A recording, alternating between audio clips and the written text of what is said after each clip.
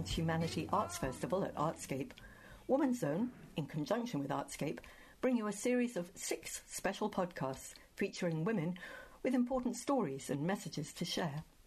If you'd like to know more, find us on Facebook, Woman's Zone CT, or email info@womanzonect.co.za. Karen Lazar, English lecturer and writer, has given the combined issues of gender and disability much thought.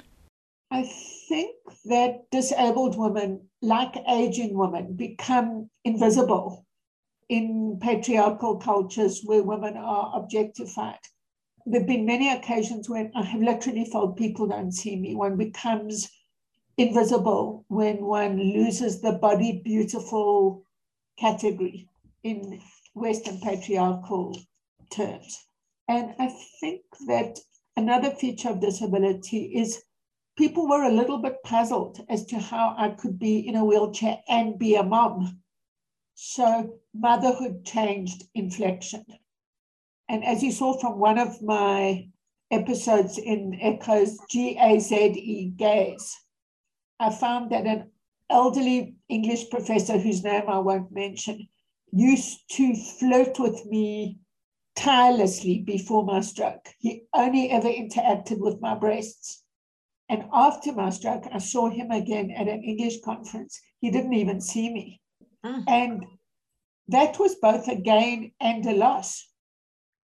Well, much to be learned, gained and lost as a disabled woman. But Karen Lazar wasn't always disabled. She was, and still is, a lecturer at a number of actual and online campuses teaching English and professional literacies, writing also on medical humanities. But back in 2001, she suffered a stroke that changed her life. She's subsequently written 2 books on her experience, Hemispheres, Inside a Stroke, and Echoes, an anthology of poetry. She says very clearly that she speaks for no one but herself, but where she can, she does like to put forward the voices and perceptions of disabled people who may not otherwise be seen or heard. I'm Nancy Richards, and I spoke to Karen and asked her first to talk about what she does. My work is quite varied. I work with writing in a range of ways. I teach professional literacies to young lawyers. I've taught some business people. I'm also a writing coach and mentor. And the professional literacies is really the idea that people come out of varsity, even with postgraduate degrees, not necessarily knowing how to write within their professional disciplinary environment. So, for example, there are particular writing genres in legal practice, from as simple as an affidavit to as complex as an appeal to the Supreme Court. That's just one example. But writing isn't often taught explicitly. What are the expectations of the genre? So I teach that. I teach genre. I also teach creative writing genres, be it memoir or poetry or drama. So I suppose I teach how one may enable students and young professionals to write better, with an emphasis on clarity and precision. Sometimes, as we both know, simple is best. Yes, especially in legal terms and especially in academic terms. But you and I could be talking about this for a very long time. It's very, very interesting. But who taught you to write? How did the writing bug get to you? Do you mean who taught me to write creatively? Well, yes. I mean, why did you choose the writing path? Well, I am a literature major in university. So I say rather sadly, what taught me to write is reading. And so few young people read anymore. So it is the love of reading, the wonder of a sentence beautifully constructed. What taught me to write is reading. Academically, I suppose what taught me to write was modeling, reading academic writing, which I don't particularly love. I do prefer literary writing, creative writing. Yes. Gosh, again, it was something we could be talking about for a long time. But you talk about it's almost as if writing is almost not possible unless you are a reader. And I think with great sadness of how many people for whom books are just not accessible, neither in time or in terms of physical books, which precludes an awful lot of people who've got a lot to say from actually writing. It certainly does. But the interesting thing is, at all the tertiary campuses at which I've taught, even when the demography of students is very poor, students have smartphones. So they do have access to Wikipedia, endless WhatsApps and tweets and memes. And there are certain book sites that are accessible by Mobi, such as the African Storybook Project or the Funza Library. So I think perhaps students don't know that that's available by smartphone, or the students haven't really invested at school in reading anything bigger than 35 characters. So I think teachers and writing coaches have a responsibility to encourage reading. And it's so interesting that you say that, because everybody says, oh, goodness me, WhatsApp tweets, everybody's writing is so poor as a result of those, but actually they could be seen as tools to the future. I mean, they're not going to go away anytime soon. So we maybe need to rethink. But so we need to mobilize digital literacy as well. Gosh, and my approach to literacy is that it is not a single thing. It is not just print literacy, which is reading and writing. So I'm working within what we could call a multi-literacies paradigm, in which visual literacy, digital literacy, as well as print literacy are a multi-competency package of skills, as it were. That is so incredibly important, because digital literacy, just the idea of digital literacy, opens up the possibility of accessibility enormously, which leads us straight into the conversation that I'm hoping we can have about disability or people living with disabilities. But before we get there, Karen, let's find out a little bit about you, because it sounds like you have a very busy professional life, or a very intense professional life, because you're talking to a lot of people about many different subjects that affect everybody. And yet you yourself were very nearly stopped in your tracks. And I think, was it 20 years ago? I think you had... 21 years, 21 years ago. I suppose 21 years is something to celebrate, but we're celebrating it because here you are talking loud and clear and on very important topics. What happened 21 years ago? I had an atypical stroke. It wasn't a lifestyle stroke due to smoking or high blood pressure or any of the common factors in South Africa. My stroke was a consequence of brain surgery. I was very fortunate to have a very large benign brain tumor removed successfully, which had caused me to go blind in one eye. And the operation was successful. I can see perfectly. I watched my 2 children grow up, but unfortunately, the brain is an irritable organism, and I had a stroke in the recovery room shortly after a 10-hour surgery. So that's what happened, but I was very healthy and active before and after the stroke. So can you describe to me, and possibly other people who don't know either, what does stroke actually mean? There are 2 kinds of stroke. And within those 2 kinds, there are gradations of severity. So the one kind is called an ischemic stroke. And that occurs when there is a blockage of some kind, like a clot, so that the oxygen supply to areas of the brain is stopped by some kind of blockage. Usually a clot, but it could be a flap in the vessel or something like that. That's the ischemic type of stroke. A hemorrhagic stroke is when there is a bleed that floods the brain. And it seems as if I had a post-operative ischemic stroke, which affected the right hemisphere of my brain. So the left side of my body is paralyzed.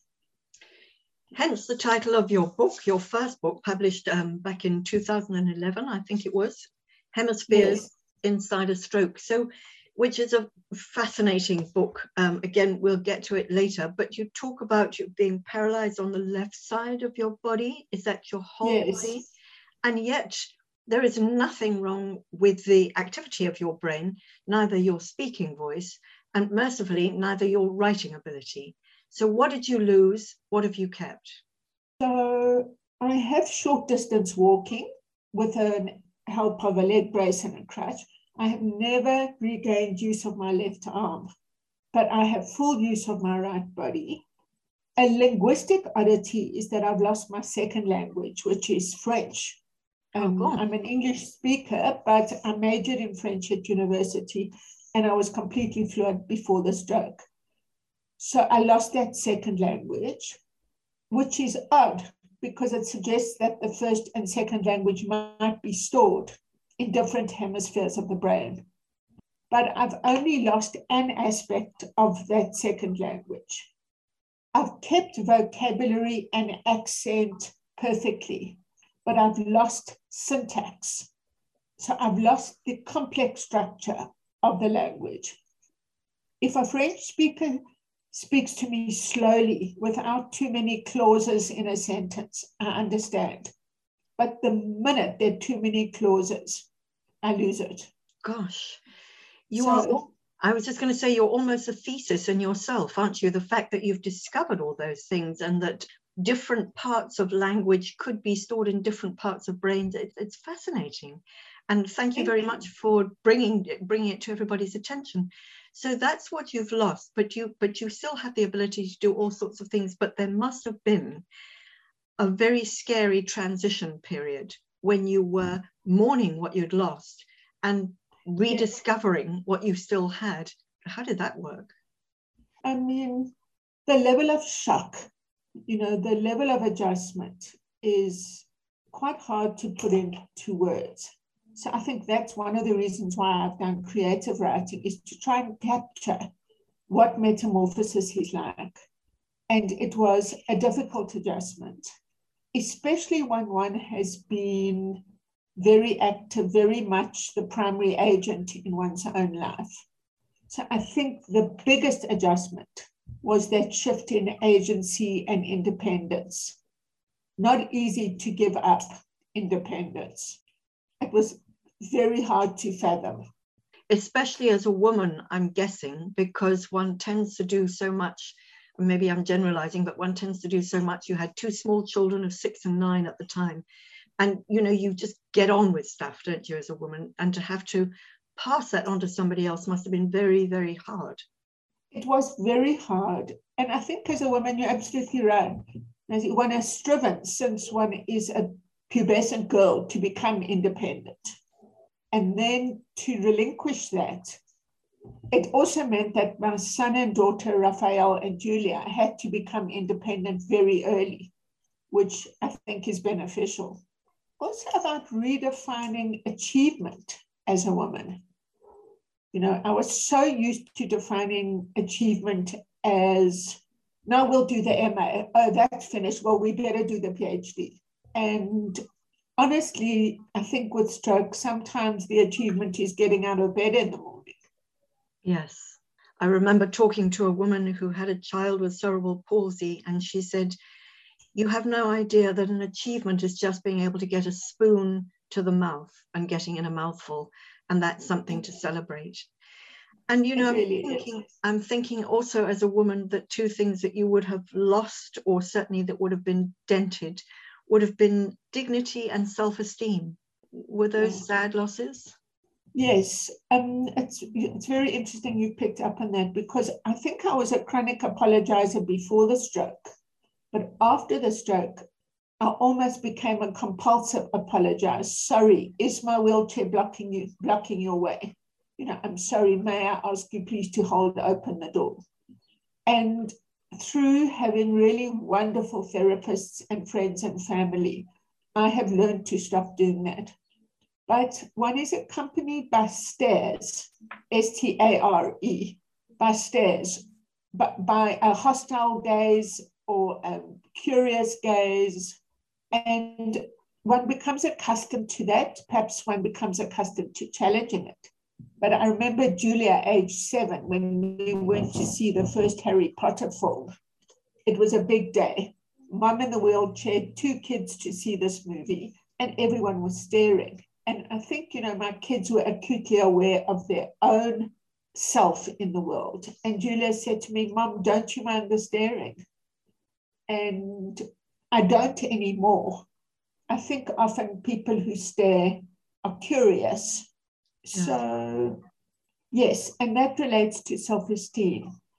Yeah. As you mentioned, there was a lot of shame initially because I don't have the kind of body that is validated by men and by the world. Yeah, gosh. You talk about being an apologist, but I'm also thinking, and it's very kind and generous of you to think that people are staring because they're curious. People have a nasty streak in them, and who knows why they're staring, but they're staring, which the fact remains that is in itself hurtful. And I'm thinking that apology might give way to anger. Was there not a period when you were very angry, not just with what had happened to you, but with other people's approach? I think there have been moments of anger. I think it's not the predominant feeling, but yes, there have been moments of anger and frustration with people not knowing. May I mention an anecdote, or is it going to take too long? Same, Julia. My daughter and I went off to movies. Of course, hardly goes to the cinema anymore. But a couple of years ago, Julia and I went off to see something, and it was a long walk, so I was on my wheels. And as we approached the door of the movie theater, Julia said to this young usher, he didn't have a name tag on, I don't know who he was. She said, is there somewhere where my mom can park inside the cinema so that I can sit next to her? Is there a little bit of extra space? And the usher said, what makes you think she's special? Now, I hear your gasp, Nancy, and that is the natural response. And I don't blame that young man. Probably he'd been working for 12 hours already. But I think that question, what makes you think you're special, is very telling because on the one hand, disabled people want to be like everybody else. On the other hand, we are not. Or I'm cautious of my pronoun we, because I cannot speak for everybody. But disabled people are not like everybody else. So what does special dispensation mean? Or I think the British phrase is reasonable accommodation. What does reasonable accommodation look like in the public sphere? Does it make able-bodied people feel less special? Perhaps yes. Yeah. There's so many things in what you've just said there. And I'm thinking, was it Julia, the very young Julia, who referred to your brain tumor as the tuna? Yes, she did. Bless her heart. I love that piece in your book. But, I'm just thinking about this young usher and the starers and all the other people who make your life perhaps a little less comfortable than it could be. And for you, you had the opportunity eventually to accommodate your losses, work with what you had, and you sort of grew back into yourself. But for other people, there is no such training. And very often, from what I hear, one of the difficulties that people with disabilities have is not themselves, not the problems they have with themselves, but the problems they have with other people, either treating them like children, or somebody once said that people don't talk to people in wheelchairs, they talk to the person who's pushing the wheelchair. And, things like that, you must want to stand up and shout and say, but what about me? How do you deal with other people? Do you draw attention to your disability so that they can not feel uncomfortable? How do you work with others? Thanks, Nancy. That has been a long process. And periodically, my spiritual therapist and my occupational therapist have sort of got to give me a few reminders. I think a lot of the time people want to know how to help. What is the best form of help I can give you? And often it's about information and education. People aren't educated in how to help disabled people. So a lot of the time it's simply a matter of communication. Could you please do this? But I also believe in forming a contract with my students So when I arrive, let's say I arrive at a new group of students, 300 kids in a lecture theatre, it is absolutely natural for them to stare. Now we've got this new lecturer and she's on wheels.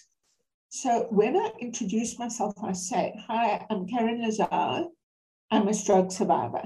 So that I am in control of the information rather than the wondering and the muttering and the rumors.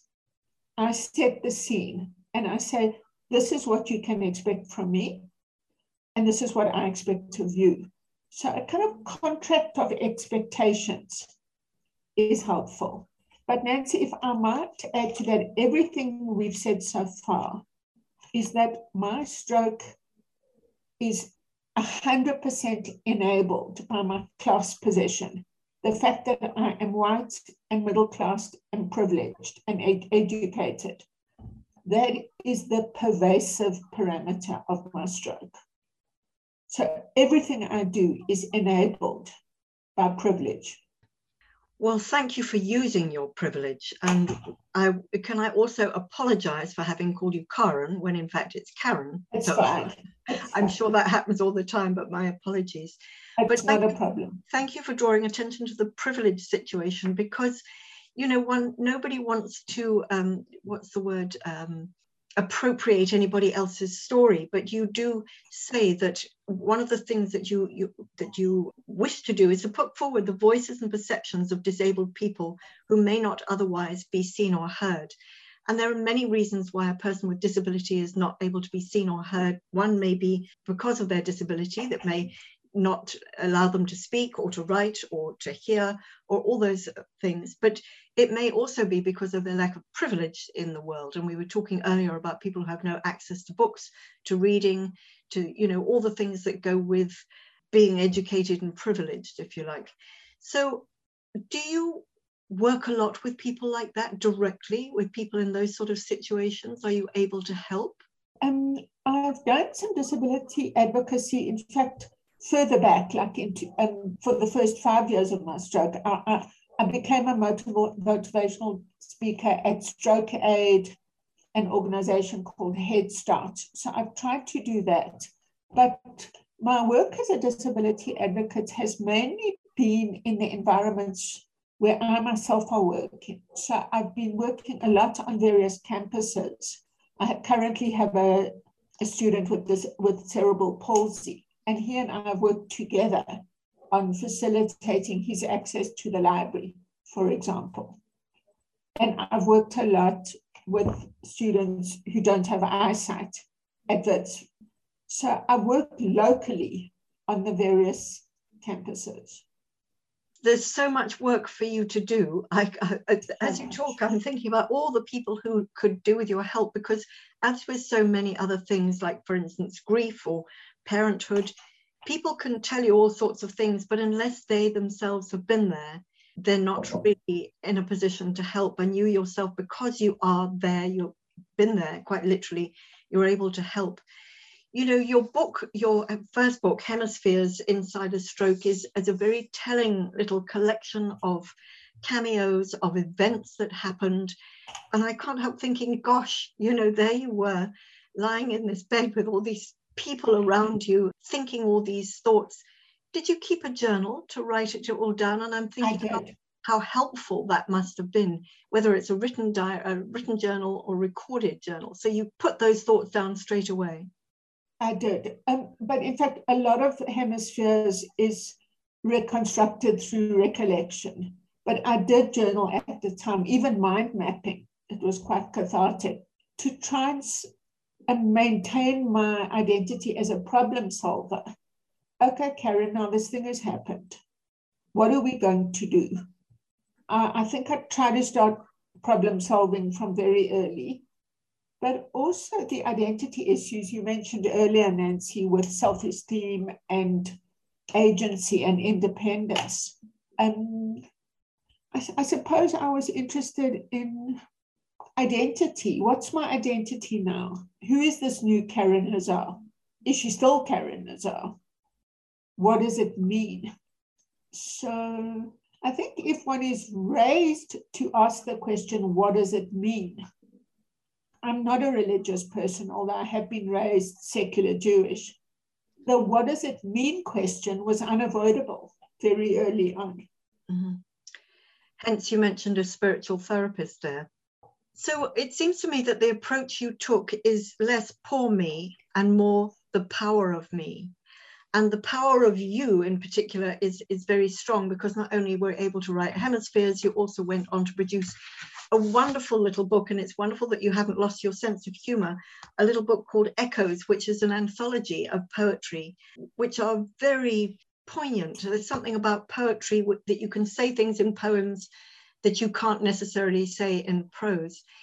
If you had any advice for somebody living with disability who may have any number of problems, access, disability to write, because through Artscape, we've been working with a writing course for people living with disabilities, because very often people living with disabilities don't write because they can't for whatever reason. So what advice would you offer? Would it be to pour out your unhappiness? What would it be? It's so variable, that situation. I think I would want to say to this other person, ask for help. Don't be shy to ask for help, and guide people as to what shape that help needs to be. And also perhaps to say, it's never over. Recovery is never over. There might be very subtle improvements many years hence. And in terms of writing, in terms of asking for help, I suppose there would be nothing to stop a person dictating their feelings if they could get somebody to write it down for them if they're struggling. You can record it on your phone. People do have access now. Yes. Record it on your phone, even if it is simply to express it, not hoping for output or publication. Yeah. On the subject of which, Karen, you've produced 2 lovely books. It sounds like you're hectically busy. Are you planning any more creative writing? I am actually. Thanks for asking. I've got a new one ready. It's about to go to the publisher. It's very different from the last 2. Hemispheres and Echoes were a kind of hybrid of prose and poetry. This one's a novella, so it's very different from the others. Disability isn't its main subject. It's more a kind of post-apartheid critique. Okay. So that should be out soon. What is it called? What can we look for? I'm hoping it will be called W is for Witness, but my publisher is not sure she likes that. So we're knocking things around. Okay. How lovely to have a publisher, how lovely to have a book ready to roll, and how lovely to be able to roll. Karen, it's been absolutely amazing to talk to you, and I just feel you have so much. There's so many more things we could talk about.